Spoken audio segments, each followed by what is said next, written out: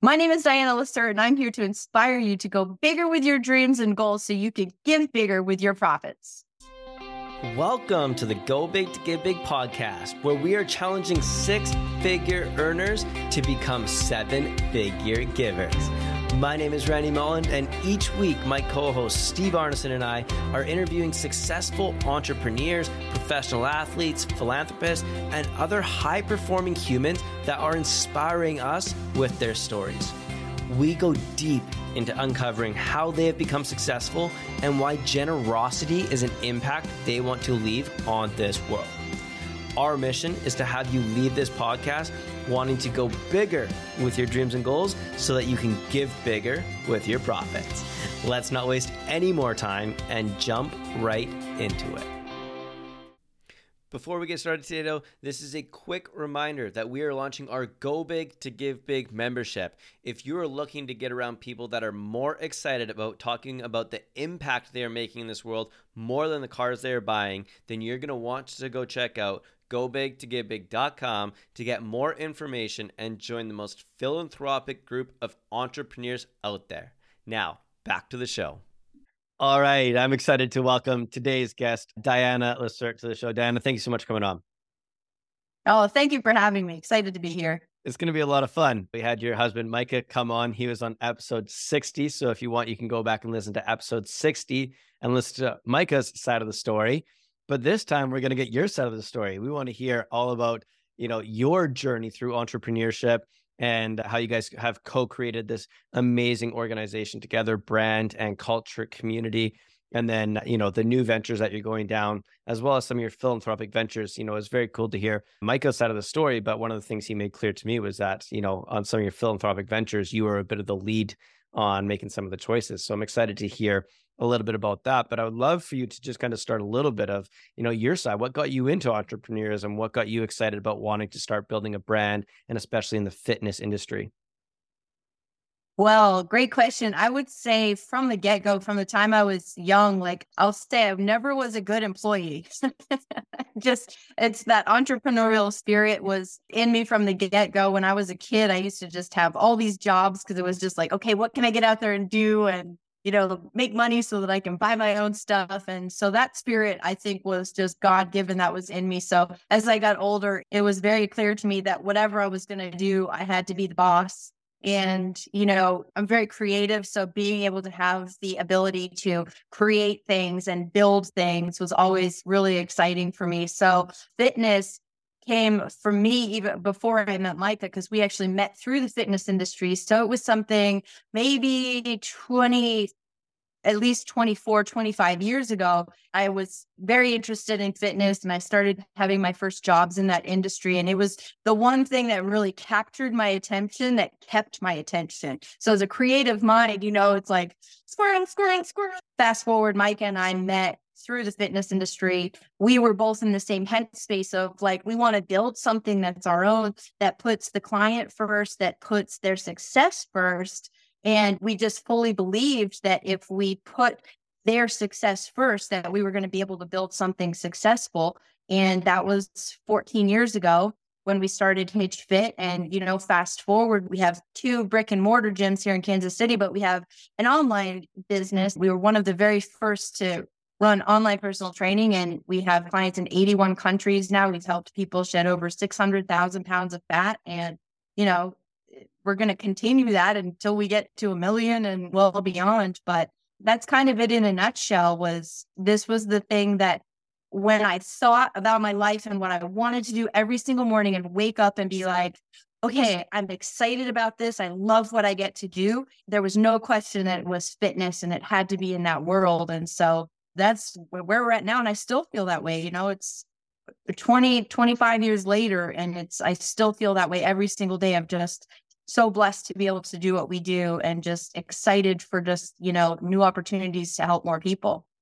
That's amazing. And I can hear it in your voice. And one of the things that I just love about you and Mike is just your conviction for what you guys have built. It is just so much like you guys are evangelists for everything in your life. And it is just so amazing to see that such a long period of time has gone by and still wake up for that excitement. I'd love to dive in a little bit. So I think it's incredible that you guys pioneered, kind of the way of going onto online fitness and stuff. And I'd love to hear from, again, your perspective, some of the risks that came with that, some of the challenges that came with that, and, just your mental process of, hey, we've kind of created this little brand that we like, and now we want to go try this new venture and go into online fitness. Like, what brought you to that space, and how did that decision come to? And was it instant success, or was there some challenges along the way? Well, as an entrepreneur, there's always challenges. It was Micah's idea originally, and he in 2006, I believe, so that was a couple of years before we met. He had a woman that was in Canada that followed him on MySpace. Remember MySpace days? And she was like, I really wish you could help me. He was like, wait a second, I actually think I can. What if I put something together for you and sent it to you, and then you could just communicate with me and I could help you through, challenges and changing things. And he did that with, her name was Mo, and she still follows us. She's still part of our online community, but she was the very first, and she lost something like 20 pounds but it completely changed her.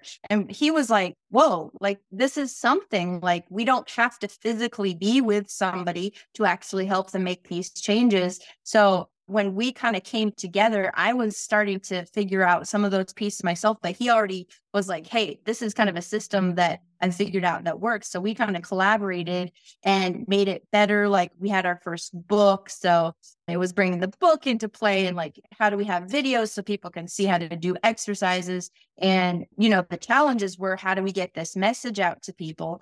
We were very, I won't say lucky because I don't really believe in luck, but just kind of blessed that it kind of coincided when social media was actually starting to be a thing, and people were starting to, share things about, there's MySpace and Facebook was just coming around. It all collaborated kind of at this point in time when suddenly we had the ability to get the message out without paying money, because we were living in an attic, to be honest. Like we lived in an attic, like the first 2 years of starting HFit, and we didn't have any money. We were grinding just every day, but it was fun. It was very exciting because we were building this new thing. So, a big challenge was just, we didn't have a lot, but we took the free stuff that we did have, and then we started building, and then we'd have one great transformation and someone willing to share their story. And then you'd have, 10 to 20 new clients with every person. Not everybody shares, but the people that were willing to share, like that would draw new people. So we had these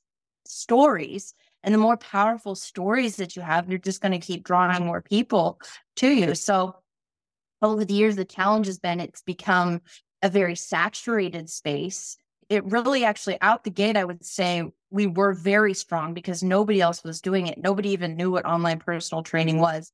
And then as more people started getting into it, it's a completely saturated space. We've held our own just because we've stayed true to, we still do a lot of customization. It's still direct communication with us. So it's still very, very personal, whereas a lot of other people have gone the automated route and everything's, you're not communicating directly with the person. So I think that's why 14 years later, we still are holding our own and holding a really strong position in that space. But you guys have such an incredible story. And like, I love hearing that little bit of like initial pain.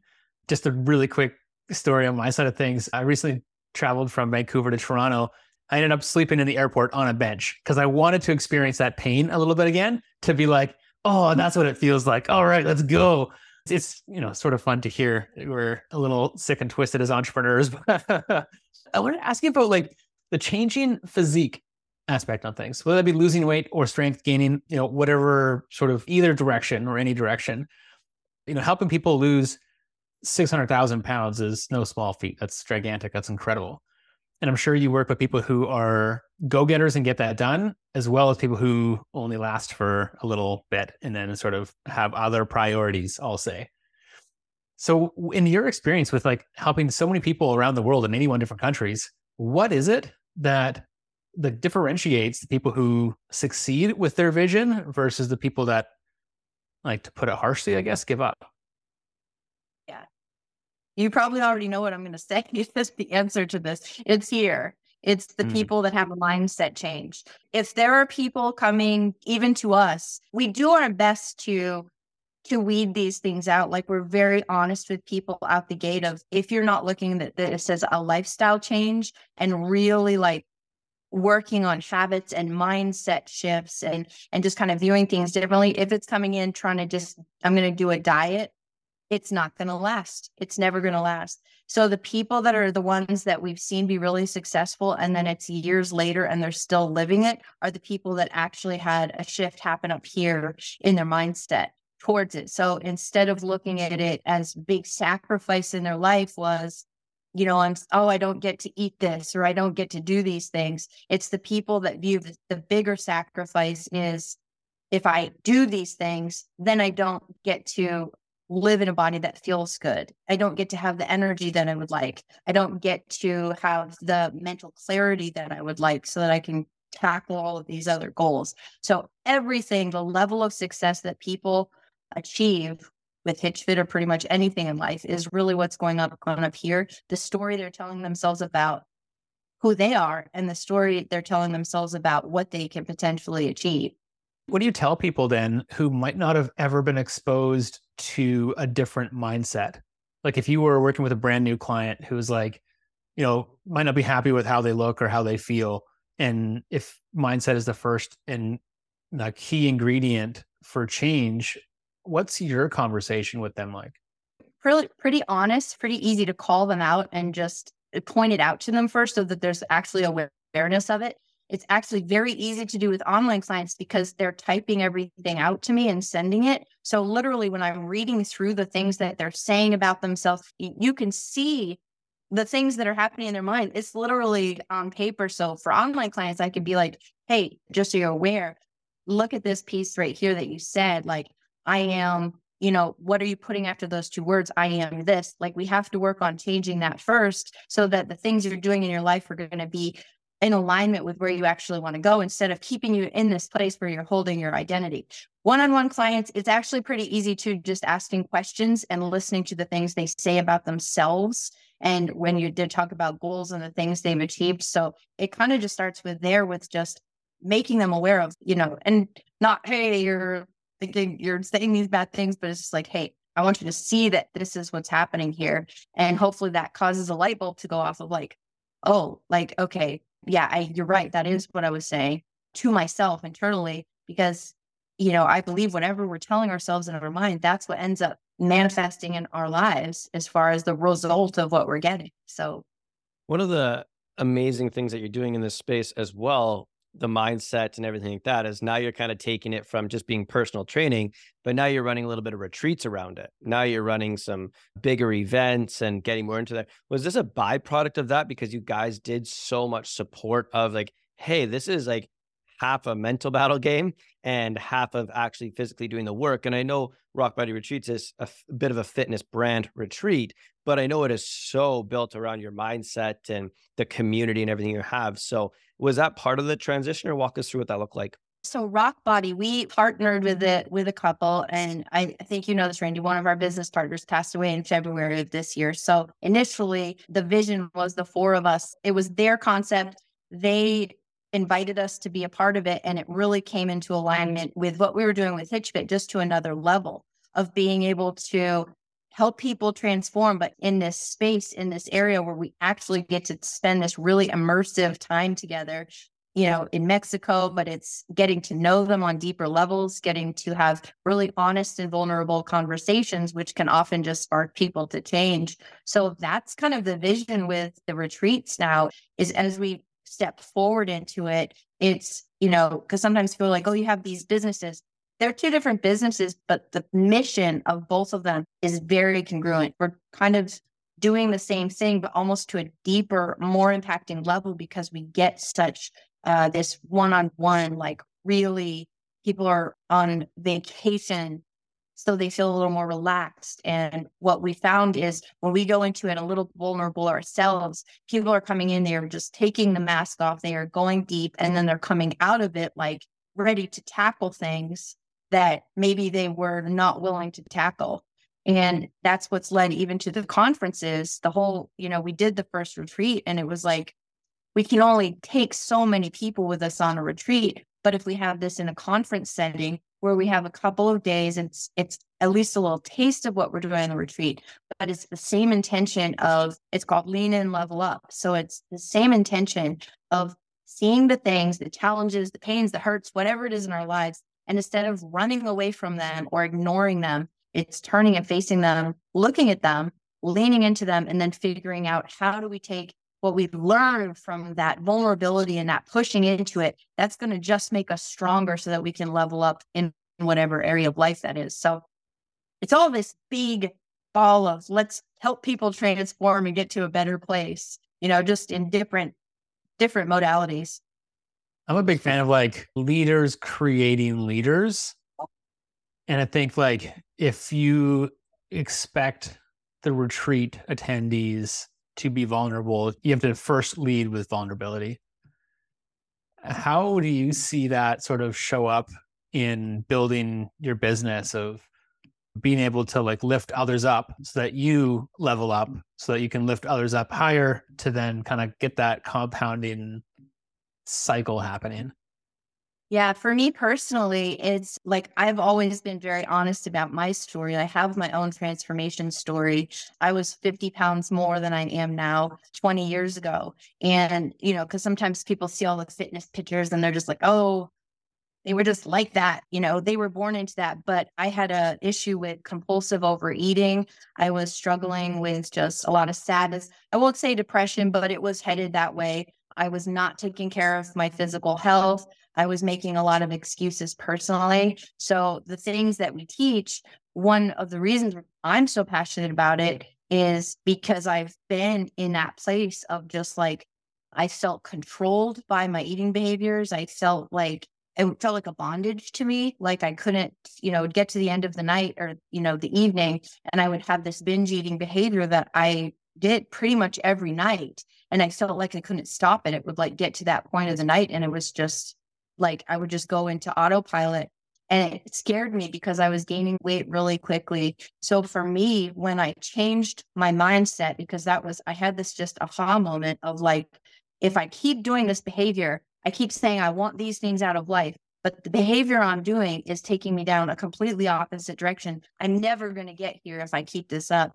It's July 5th, 2005, and I call it my Independence Day, because it was the day that the light bulb went off. And I literally, when this changed, I literally have never gone back. It's been over, It's been over 18 years now. And I've never gone back to that behavior since that moment that it finally clicked. And I changed my eating habits. I gave myself big goals, which for me was doing competitions. That's not what everybody's goal is going to be. I needed something big enough like that to really put the pressure on me to change the bad habits. And, it opened up all these other doors. But the thing it did for me the most was, it was this like freedom that I experienced. I no longer felt like this behavior controlled me. I felt like I actually had taken back control of my life and where I was headed with my life. So that's where I'm completely open and honest with that. And honestly, just when people hear, the deeper version of that story, then they're like, oh, okay, like I've been through that stuff too, or here's my story. So, and Micah has kind of an opposite story, but he has a really powerful story too. We are open books as far as sharing the stuff that we've gone through. And I think that's why people feel comfortable to share what they've gone through. Yeah, it's something that I've just admired so much about both of you, is that you just show up the way you are. You're the same human as you are on interviews as you are in person, and through our conversations. It's just been such a delight. It's just, I don't say rare, but it's just hard to find people that are just so open and transparent. That's something that Steve and I built our brand on, was just like, hey, we're going to share our journeys. We're going to share our losses. We're going to share our transformations and the things that we're going through pretty openly with our investors, with our community members, with everything. And I think it's just given us a level of respect that people are like, yeah, you guys put everything on the table. And it gets you to that point, putting everything on the table and stepping into some vulnerability. What's the next scary thing for you when you're thinking of going bigger and you're, building out Rock Body and you've got the stable hitch fit now? Like, what is scaring you thinking about going bigger right now? What's scaring me that we're doing that's bigger? Well, Yeah. the conference.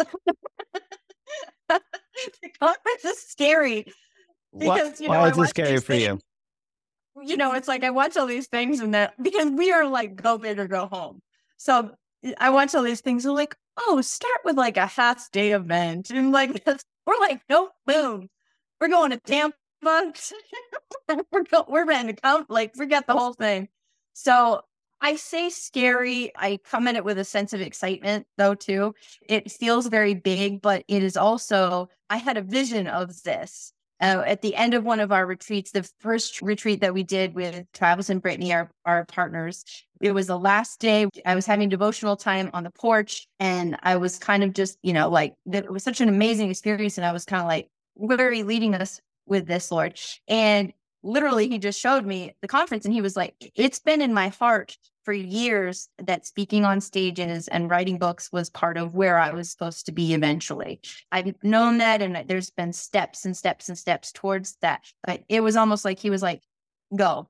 Like, it's time and you need to go. And so it was from that moment that we started really thinking about this and planning this. And Travis, our partner who passed away, he was like so excited about it. And the last time that we got to spend with him in person was going to Tampa and looking at the venues. And he was where we're having the conference, like he was like so excited about it. And that was maybe 2 to 3 weeks before he passed.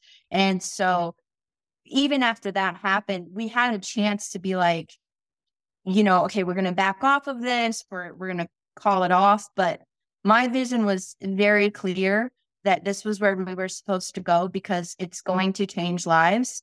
Micah he is planning to share his full story for the first time on that stage. We're very, very clear that when he shares, it's going to be the beginning of a healing process for a lot of people, and it's going to serve as something that's transformative. So I say it's scary, but at the same time, I believe that where God gives vision, he gives the provision. And so we're just, okay, charge. Like we're all in. And so it feels big, but at the same time, it feels very exciting to be stepping into something and just to see how all of the pieces are going to come together and then the ripple effects of positive impact that it's going to have. So powerful. And I just want to commend you. I know how hard it was with Travis passing and still running the retreats and doing everything and moving forward. And it's just so powerful that you guys had the option to choose to walk away and take some time off and do this kind of stuff. But instead you're stepping up and honoring him and just doing all this incredible work to continue stepping into that greatness. And I think that's such a powerful move done in the right way. I've went through some losses and built some businesses on trauma and pain. And it worked out really good for me. It got me to where I wanted to be. And when I realized that that was a different space I wanted to be in, it just worked out to be so incredible to make that choice that I'm going to go positive and make something happen versus negative and let it tear me down. So I just wanted to commend you for that because I know how hard it is. But I want to get back to being all in. You are an all in person. And when you went down to Haiti, you went all in. So I want to hear a little bit about your side of the story of how you guys went on to go fund a school down in Haiti. Yep, that's me. Oh, yeah, it's such a really cool story. I think I told you this before when we were just talking. Like my belief on giving, I absolutely love the go big to give big. And I actually believe in the reverse too of give big to go big. So for me, starting to give, even before I felt like I was ready to give, like way before I even met Micah. So I had started sponsoring kids in Haiti when it was a real challenge to even donate, $25 a month for one child. Like that was a real financial commitment for them. But I also felt like when you lead with giving, and you show that you're not afraid to give, if wherever God calls you to give, you can't outgive God. So if he says, do this, you can do it knowing that he will pour back abundantly on you so that you can actually give more and more. So the resources that he gives to me, a lot of times, he provides my needs, but they're not really for me. They're so that I can give to somebody else. So that's kind of, how my brain works as far as that goes. So when Micah and I, let's see, when did I first go to Haiti? 2012. Yeah. So 2012 was my very first trip in person to Haiti. And I had talked about it. I felt it on my heart for a couple of years. Micah was really nervous about me going, no matter what. It's not safe, it's not safe. Yeah. Like, yeah, Haiti's safe. It's not safe. It's not safe now. It wasn't like the safest place then. So he was just concerned for my safety. My father was the team leader. And so I was like, my dad is with me, like the other human being on the earth that will guard and protect me with his life. You know what I'm saying? So 2012, I told Micah, I said, God's telling me I have to go. And he was like, okay, if you're feeling like that, then I support it. He's like, I'm still nervous, but go. So 2012, we went, and I went with the intention of, we were already sponsoring some children through It's Mission E4 now, but we were sponsoring some children already before I went, mainly because of my dad's involvement and my stepmom. My dad and my stepmom met in Haiti. They actually met on a mission trip in Haiti. So that's why going and being a part of that was very important. So 2012, I went down with the intention of maybe I can find a couple more kids that need to be sponsored. But I literally had written in my journals, Hitch Fit was new. Like, we've only been around for a couple of years, but I had written, man, it would be really cool if we had a school in Haiti that we could like sponsor the school. And then as Hitch Fit grows, like, you know, it's kind of like growing with us, like, you know, and I wrote that down, and I still have it in a journal. And so kind of that was in my spirit, but I wasn't necessarily thinking that's what was going to happen on this particular trip. So when we went down, they were literally starting a new school. So there's an orphanage and a school. The orphans lived there. The school was for the community children that had a house, had a home with a family, and they couldn't afford to go. They couldn't pay for school. So they had literally started a new school. And I was like, oh, well, this is kind of cool that this is happening. And they were doing the profiling where, you know, each little kid, they come up, they hold their little cards with their names. And so I had it all on video of this happening. And because I wanted to be able to share with people what this process looks like of how they get kids sponsored. And I'm videoing. And in my heart, I was like, I'm going to choose, maybe we can get like 4 or 5 more kids from this, you know, and we can sponsor them. And I'm telling you, God just started speaking to my heart. And it was like I couldn't even talk to anybody because I was like, what are you asking me to do? What are you asking me to do? And so I just kept videoing the whole thing. I get emotional every time I tell this story. So we profiled the 25 kids, and we get on the bus to head back to the house where we're staying.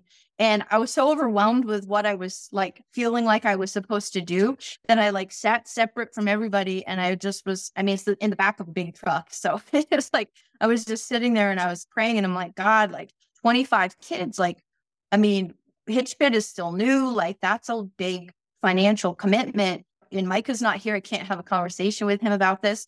And he said, these are your kids. And it was like so clear in my head. He was like, these are your kids. And, you know, I'm like, oh, are you sure? And he was like, if I'm telling you to take care of my kids, then I'm going to provide everything that you need to take care of my kids. So he was like, stop worrying about the money, because if you're obedient to me, everything that you need is going to be there.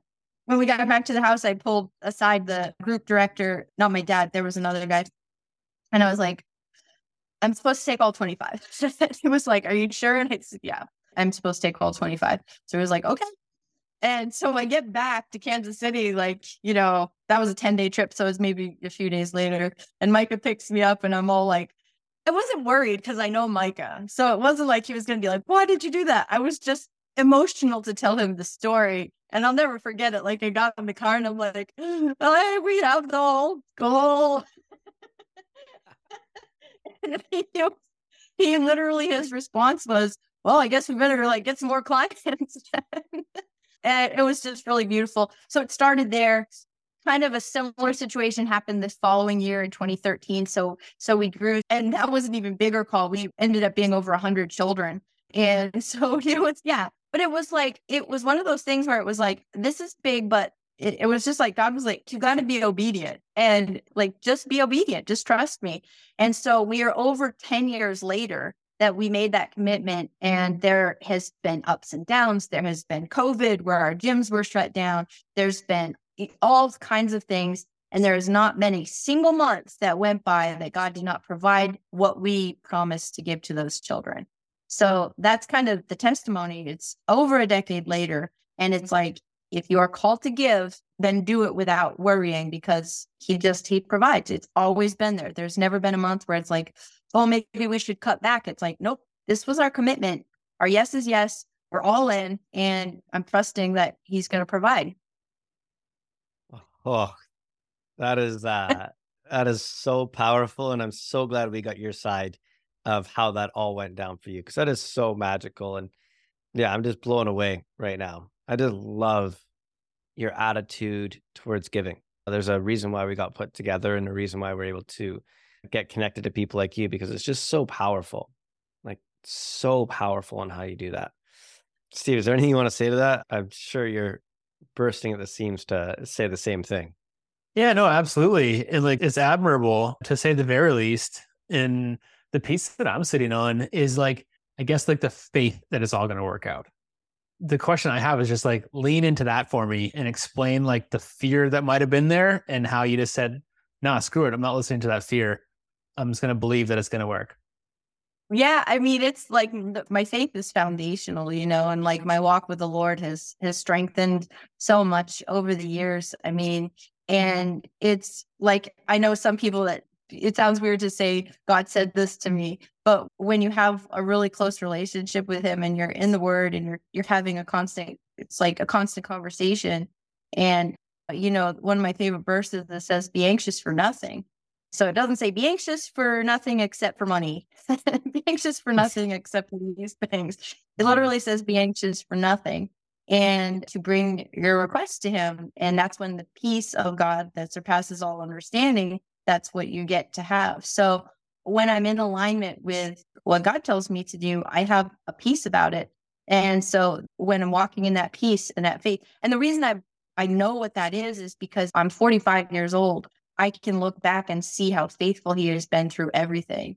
So it's just like anytime that fear starts creeping up, it's like we're human. So that starts creeping up. And it's like when I feel that happening, that's when I know I'm getting out of alignment, because when I'm walking in alignment with Lord, that's when I have peace. Even if there's a crazy storm going on around me, that's when I have joy, even if I'm sad, so it's like whenever I feel that taking over, I know that's my time. I have to retreat and really just get my time with the Lord back on point, because then he's like, hey, like I got you. And I've proven over and over and over and over and over that I got you.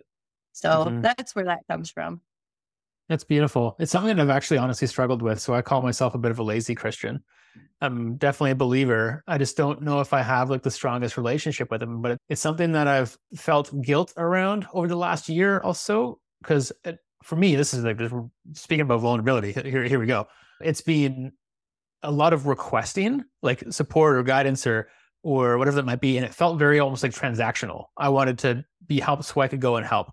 But then there's more recent conversation that I've been having around like, no, you should be asking for these tools and resources so you can go and sort of like communicate that, outbound. And it's just like, for me, it's a really beautiful thing when that conviction and belief in the opportunity that you cannot see yet, like you're just like unwavering. And I actually have faith tattooed on my neck. And as a constant sort of reminder and belief to have in myself as well as in God and in your ability. And the point that I sort of wanted to make out of all this was, whether it's you believe in an almighty or a universe or just in yourself, I think there's this, let things happen that you need to have conviction and belief and around.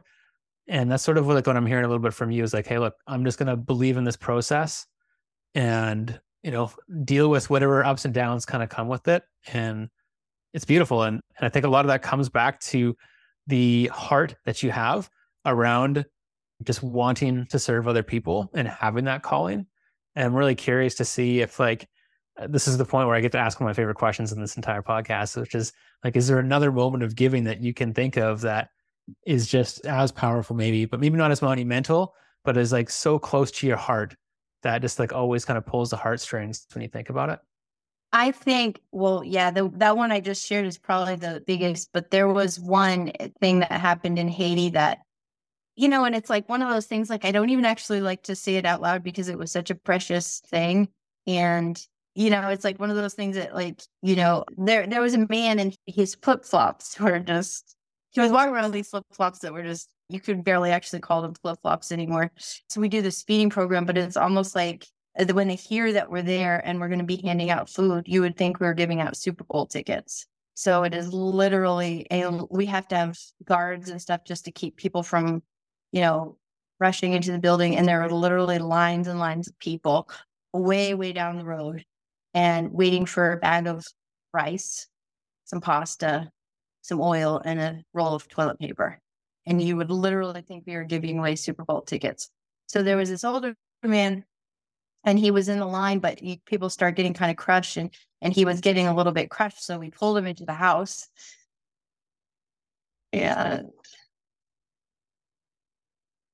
she didn't have shoes. So we're like, somebody get some flip-flops. So like I got down and I got to take his shoes off and give him some new flip-flops. I don't actually think I've ever told anybody that. But it was just nice to be able to just give him something like that, you know? And something so small, but I think it, made him feel seen as a person, you know? I think a lot of people don't get to even feel seen, so yeah. Good question. Oh, thank you. Thank you so much for sharing that, Dan. It's just such a testament to that question that, you adopted, so many kids in your life and you've done so much great work, and a story that you don't get to share of simply just helping somebody with a pair of shoes can have just as much impact as what you've had there. And I think that's just so special and why we love that question so much, because it gets it makes people go deep to think of moments like that have nothing to do really with money, nothing to do with providing or the accolades that come from giving.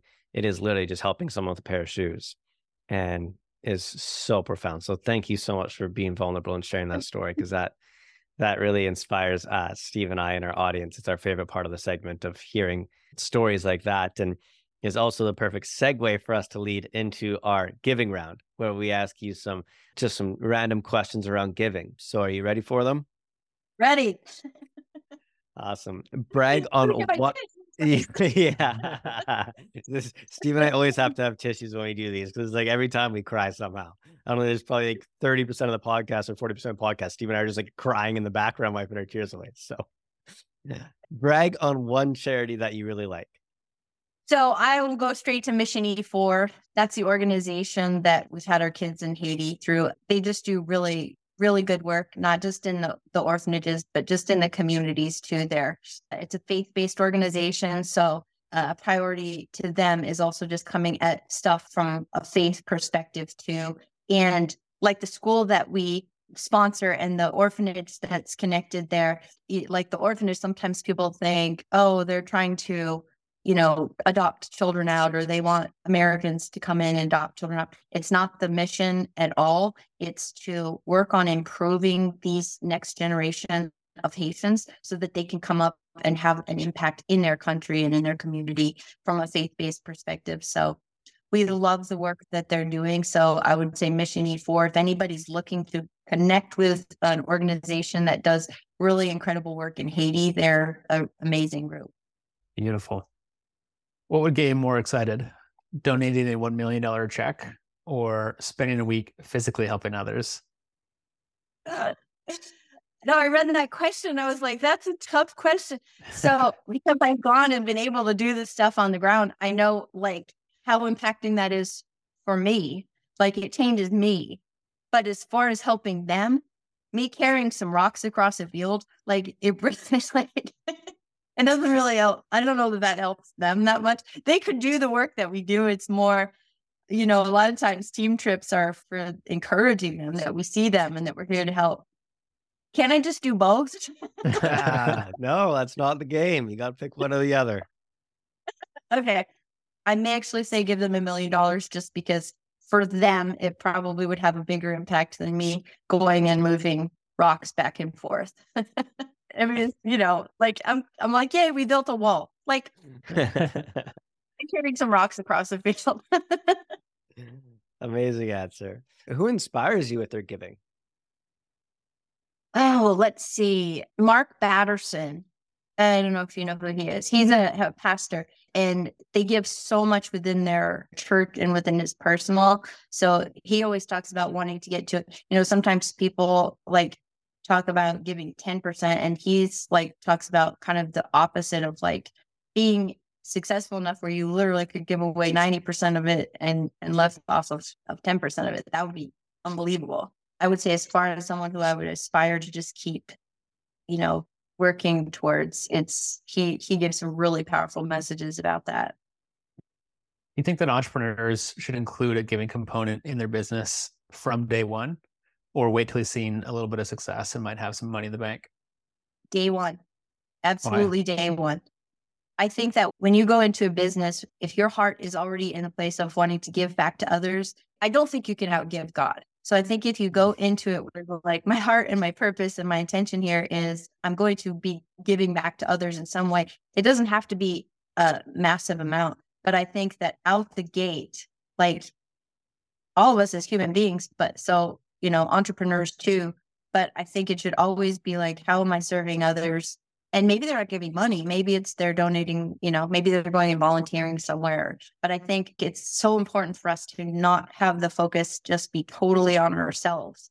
Like if we're going to have the biggest impact, our focus can't be totally on ourselves. So I say out the gate, like start the habit. I think Randy talked about that with the kid, like start the habit of giving, like as soon as you possibly can. Amazing. What's one of the first things you think of when you hear go big to give big? You know what it makes me actually think of is one of the first times that I went to Haiti, like when you see the level of poverty and, there's poverty in the United States, but when you go to these other countries, then you're like, not saying that it's not challenging, it's another level. When you see people living in mud, I mean, it's another level of poverty. And so I remember one of my very first trips thinking there's almost this like, you come home and you're like, but I have all of this and they have nothing. But God kind of spoke to me on that. And he was like, if we were all there, then who's going to help people? Like, who's going to be the ones that are helping if we're all living in poverty? So he was like, I place you in a position where you can be successful with what I've given you because you're supposed to be helping these people. And so it released, anytime people say stuff like that, it released any of those thoughts. It's like, no, I'm actually supposed to be successful and I'm supposed to use every skill, every gift, every talent to be as successful as I can because we're supposed to be helping them. So if I'm sitting here like, oh, well, I'm not going to do all the things I can do and I'm not going to strive for success, I'm not having the impact that I could possibly have. So I think that's what I think of when it was just that mind shift that I personally had of like, oh, I'm not going to sit here and be like, oh, there's all these things that need to be done. And, oh, I feel bad that I've had the success. No, have more because we need to be the ones that are doing the helping. Yeah, it's a beautiful perspective. In one word, describe the feeling you get when you give.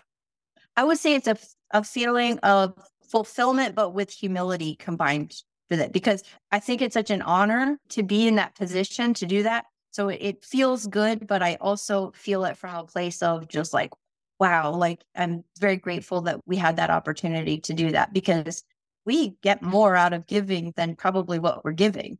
It's that feeling that you're doing what you're put here to do. So I guess that's more than one word. Sorry. That's all good. It was a great answer. The final question that we have for you today, Dana, is do you believe that money can buy you happiness? No. Why is that? I want to have joy in my life because happiness is like this. Happiness comes and goes.